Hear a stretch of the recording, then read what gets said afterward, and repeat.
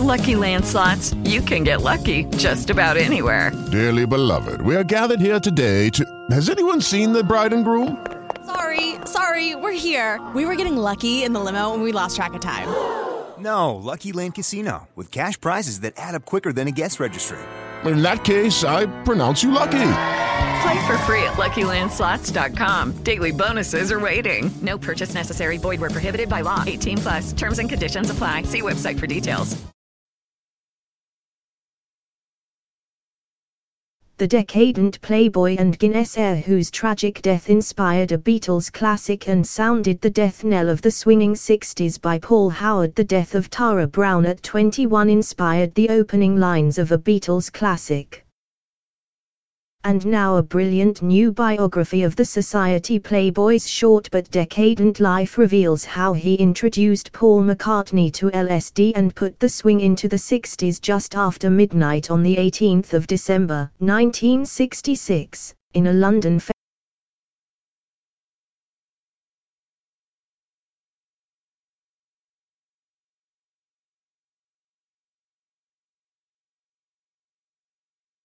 And now a brilliant new biography of the society playboy's short but decadent life reveals how he introduced Paul McCartney to LSD and put the swing into the 60s just after midnight on the 18th of December, 1966, in a London festooned with Christmas lights. 21-year-old Tara Browne, a Dublin-born brewery heir, music lover, style icon, racing car driver and sometime Vogue model, lost control of his light blue Lotus Elan in South Kensington, London, and collided with a black van.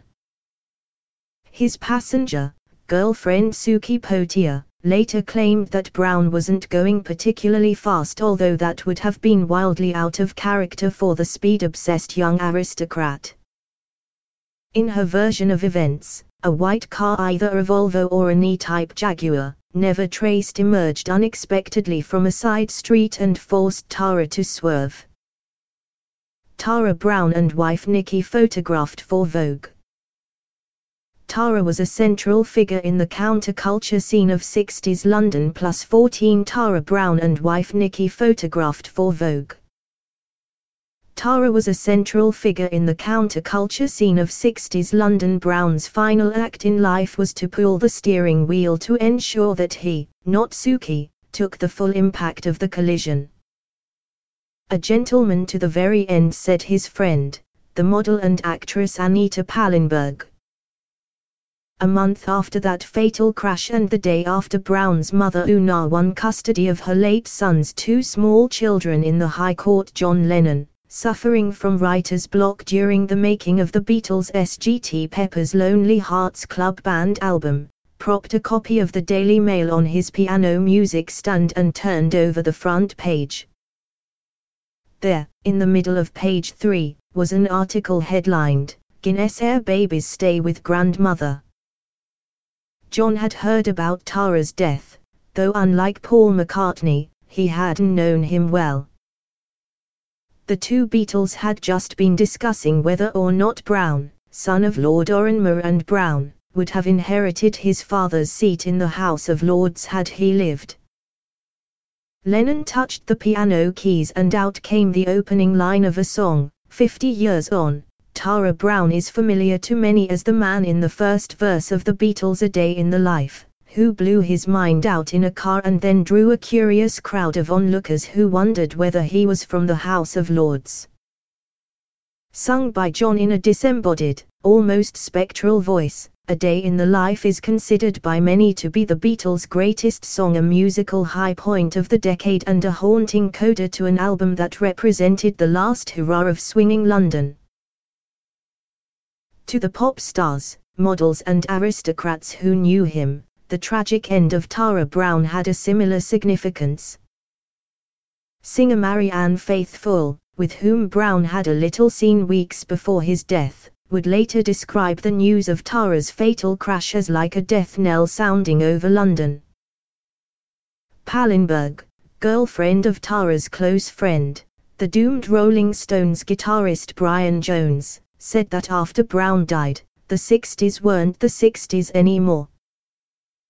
Rich, Handsome and effortless cool, Tara was the living, breathing quintessence of swinging London, a dandy with the air of a young prince, always right on the heartbeat of the moment in everything he did, whether introducing Paul McCartney to the mind-expanding possibilities of LSD in his Belgravian muse, turning heads in his psychedelic AC Cobra, or gadding about London's West End with Peter Sellers or Roman Polanski. Browne thrilled to danger of any kind, experimenting with the newest drugs, shooting the breeze with the East End villains who popped into his motor repair shop in Chelsea, and tearing up the King's Road in a low-slung sports car, a record player built into its dash, the needle skipping across the vinyl as he weaved through the traffic.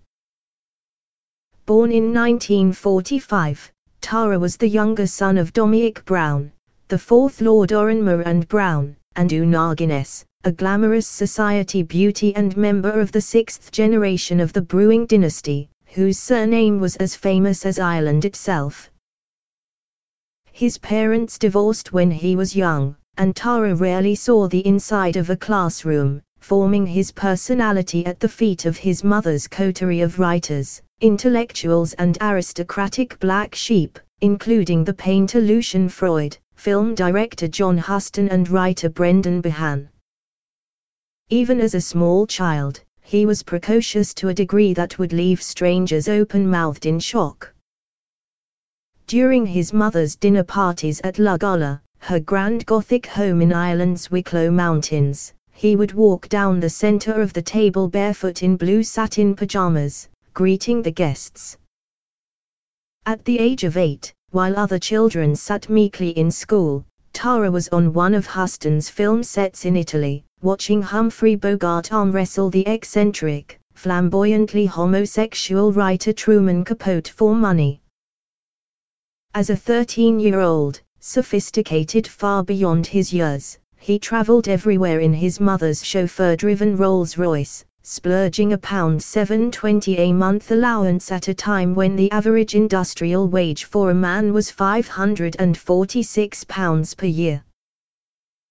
By the time he was 18, having already traveled the world with his vivacious mother, Browne was married with a child, but that didn't stop the charming, well-connected young man finding his true purpose at the center of a suddenly swinging London.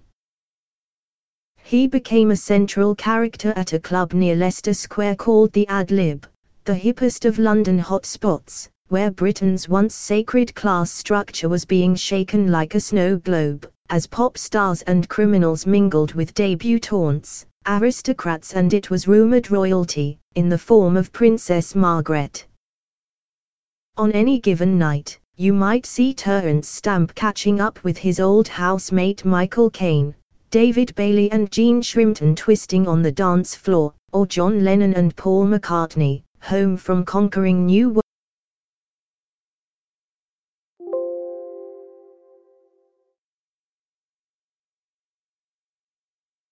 On any given night, you might see Terence Stamp catching up with his old housemate Michael Caine, David Bailey and Gene Shrimpton twisting on the dance floor, or John Lennon and Paul McCartney, home from conquering new worlds and sharing their experiences with Mick Jagger and Keith Richards, who would soon be making the same crossing to America. Tara was absolutely central to it, remembered 60s socialite Jane Ormsby. We were meeting people from different walks of life, but we needed somebody in the middle saying, "Oh, so-and-so, have you met such and such?" And that was what Tara did. In the great social switchyard of the Ad Lib, it was inevitable that Tara and McCartney would meet. One had a ravenous curiosity about the world, the other, the assured air of a privileged young man who had seen and done it all. Introduced by McCartney's brother Mike, they bonded over clothes, cars, music and drugs. From that moment on, Tara took Paul into his circle of high-born friends. Tara and his wife Nicky's Muse house in Eaton Row, Belgravia, became the center of an after-hours scene. Every Friday morning, Nicky bought 5 dozen eggs to make breakfast for whichever guests had improvised beds for themselves on the living room floor. The house was always strewn with bodies, she remembered. You never knew who was a beetle, who was an animal, who was a trog and who was a pretty thing. Peter Sellers and his wife, Britt Eklund, who were living around the corner, popped in from time to time, and Roman Polanski was another regular caller. Tara and the Rolling Stones' Brian Jones would drink the finest Hein cognac, listen to Bob Dylan and the Beach Boys and shove the furniture against the wall to play with Tara's latest Scalextric set. Tara didn't impress both of the chief Beatles. Nicky remembered John Lennon being at Eton Row, drunk, with Sellers. Tara gave John a copy of Pygmalion, George Bernard Shaw's 1913 play lampooning, of all things, Britain's rigid class system. But John was still too class-conscious to ever warm to Tara, according to Nicky. I think he really sneered at people from Tara's background, she said. With Paul, it was a different matter, and the pair would share dangerous adventures that would alter the course of the band. Tara quickly picked up on the arrival in London of psychedelic drugs. LSD changed the landscape of swinging London utterly, and it was Browne who introduced McCartney to the drug. The prospect of taking LSD terrified Paul. I'd not wanted to do it, he told Barry Miles, his friend and the author of the authorized biography, many years from now. However, he knew he would succumb to peer pressure in time, and an opportunity presented itself one night back in Tara's Mews, in the company of various friends and a handful of girls from cool haunt the Scotch of St. James. According to Nicky, Tara didn't take it that night. Because it was Paul's first time, she said, he felt it was important for him to stay lucid just in case Paul had a bad trip. And what Paul did was he spent his whole trip looking at this art book of mine called Private View. He wasn't interested in any of the females there. He wasn't interested in listening to music either. He just stared at this art book. Paul had an engagement the following day, but he couldn't get it together.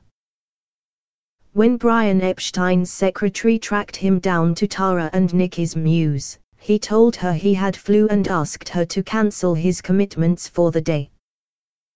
For all McCartney's ambivalence about taking acid, it would have a profound effect on him. The Stones, who were fast earning a reputation as dangerous delinquents, also hit it off with Tara's circle of switched-on, decadent Chelsea friends.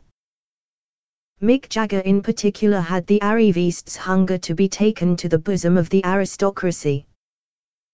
His future girlfriend Marianne Faithfull famously characterized him as someone who would attend dinners given by any silly thing with a title and a castle. The rough musicians and the posh young men bonded over their shared interest in art, music, clothes, drink, drugs and, once they all got to know each other a little better, sexual partners.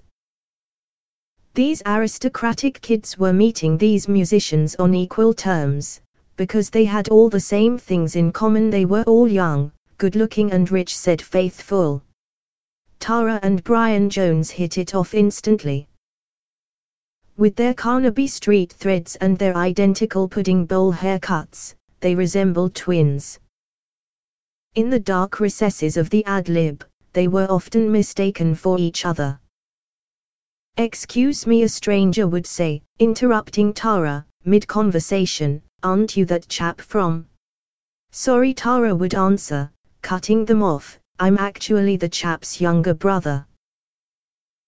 Paul's Moped Mystery. Paul McCartney's invitation to Tara and wife Nicky to visit Liverpool at Christmas 1965 would write a strange chapter into Beatles lore. +14 Paul McCartney's invitation to Tara and wife Nicky to visit Liverpool at Christmas 1965 would write a strange chapter into Beatles lore. Paul McCartney's invitation to Tara and wife Nicky to visit Liverpool at Christmas 1965 would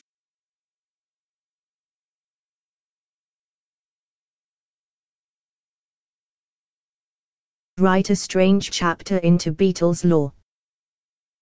Paul rented a pair of mopeds, and on Boxing Day night, after smoking several joints, Paul and Tara went for a ride. When they returned a few hours later, Paul's face was heavily swollen and stitched up. He had gone over the handlebars, breaking a front tooth and splitting his lip. The spill would later become the source of the outlandish but nonetheless enduring Paul is dead conspiracy theory. In 1969, 3 years after Tara's death, a rumor started by students on a university campus in Iowa claimed that Paul McCartney was dead, citing clues in Beatles album covers. One theory, which still circulates on the internet, suggested that Paul was killed when he crashed his moped, and that he was replaced by a look-alike Tara Browne. They said Tara had had cosmetic surgery to make him look like Paul. Nicky remembered. I always thought that Tara would have been very amused by that story. Browne and Jones were partners in crime, and would head into the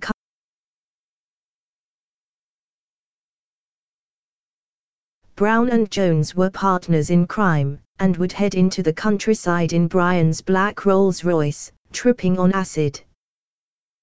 We'd drive to Staffordshire to look for UFOs, said Pallenberg, Brian's girlfriend at the time. We'd stay up all night, just lying on a hillside, looking up at the sky, then we'd drive back to London. Tara himself soon came to wider attention. In 1965, he appeared in the fashion magazine Gentleman's Quarterly, and the following year posed with Brian Jones for a Vogue spread on how men's clothes had become informed by women's fashion.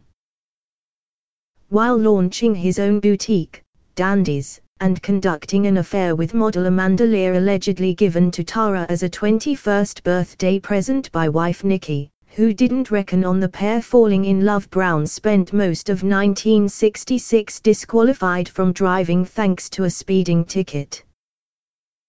But he still had fun with his AC Cobra, painted in all the colors of the rainbow by the people who would later paint Paul McCartney's famous upright piano.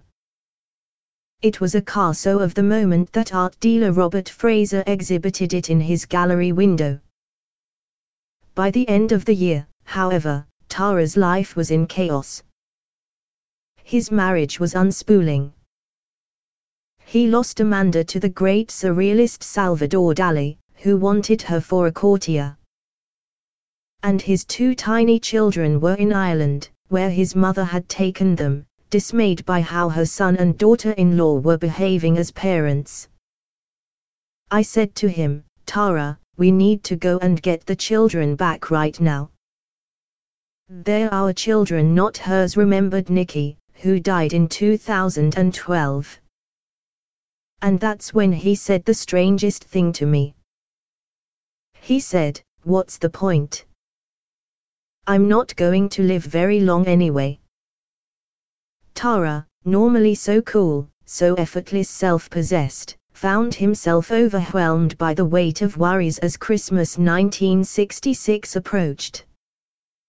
On Wednesday, the 14th of December, he got his driving license back and wasted no time in getting back behind the wheel in a borrowed Lotus.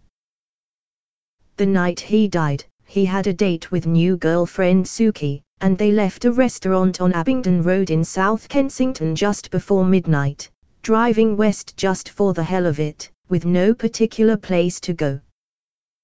Neither alcohol nor drugs were a factor. Tara had consumed less than 1 pint of beer, though speed may well have been a cause.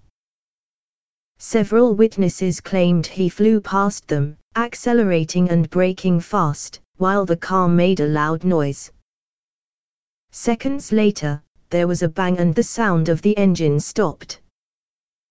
Tara suffered a fractured skull and lacerations to his brain. Suki survived with bruises and shock. She held Tara, dying in her arms, while she waited 45 minutes for an ambulance to arrive. He was taken to St. Stephen's Hospital in Fulham.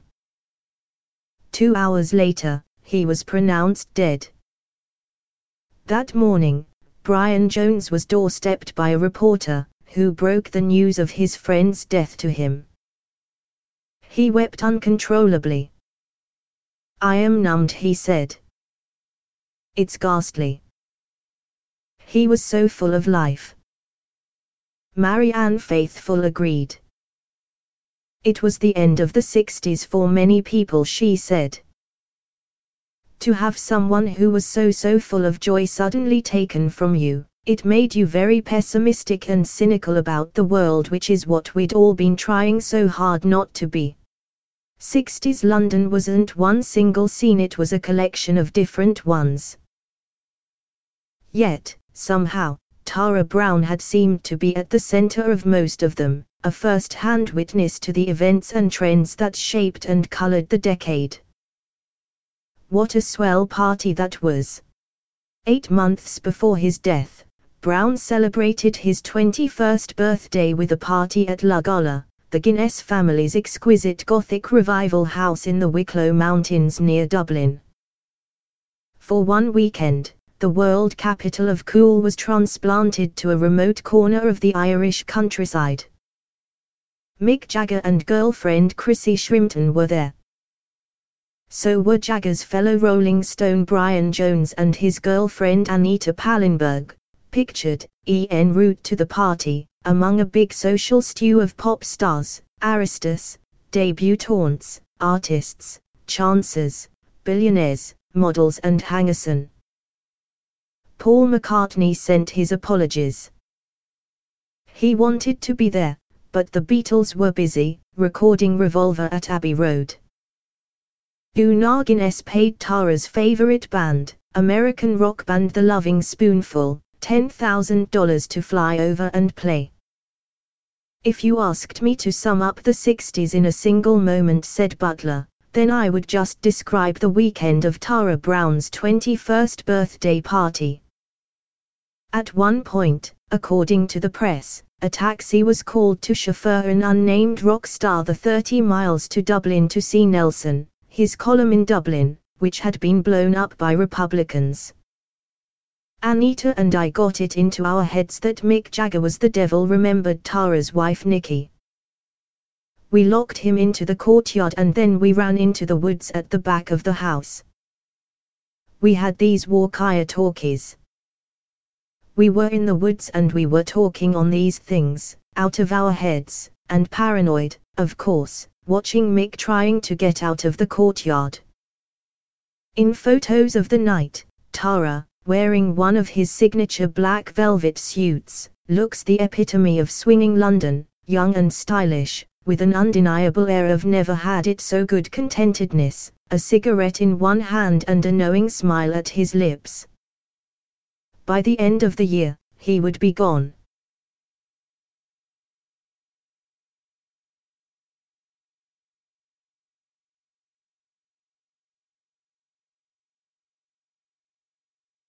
With the Lucky Land Slots, you can get lucky just about anywhere.